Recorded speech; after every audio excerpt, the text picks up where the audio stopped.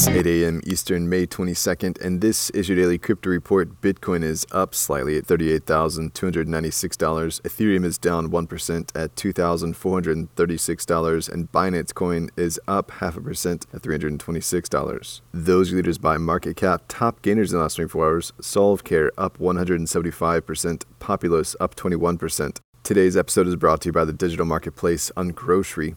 If you've ever thought about who your food comes from, Ungrocery is the place to shop. Join the food people online at ungrocery.com. Today we celebrate Bitcoin Pizza Day, the anniversary of Laszlo Henyek's paying for 2 pizzas with Bitcoin. Henyek is the Bitcoin pioneer who was the first person to use Bitcoin in a commercial transaction. The cost of the 2 pizzas, the price of fame, 10,000 Bitcoin, or around $400 million. To celebrate, the staff at the largest Dutch Dominos Pizza franchise now have the option to pull their salaries down in Bitcoin.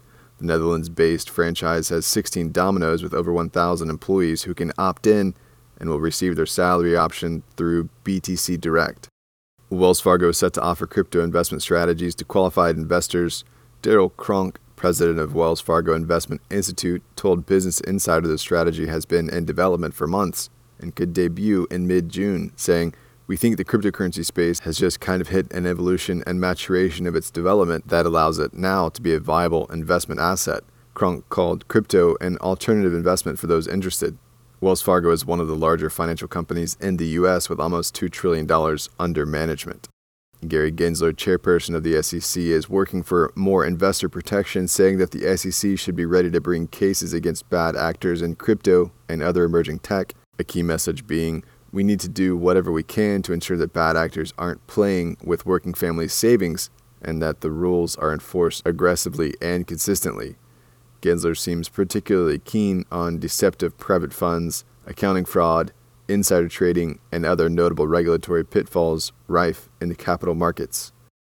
And finally, GoogleTrends indicates that the search interest for the cryptocurrency space broadly, not specifically the word cryptocurrency, has hit an all-time high in the second week of May when Bitcoin was between 50 and 60K. Notably, that's also when Ethereum was around 4K, and it registered record highs in the same time frame.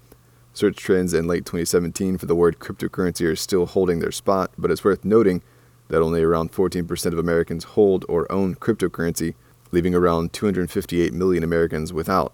So we're a long way to go before the mean and median move off of zero. Other interesting search trends: Google searches for "should I sell my crypto" rose 400% this week, as well as people searching for environmentally friendly cryptocurrency. That's all for us today. Visit us at dailycryptoreport.io for sources and links. Find us on social media. Add us to Alexa Flash Briefing and listen to us everywhere else you podcast under Daily Crypto Report.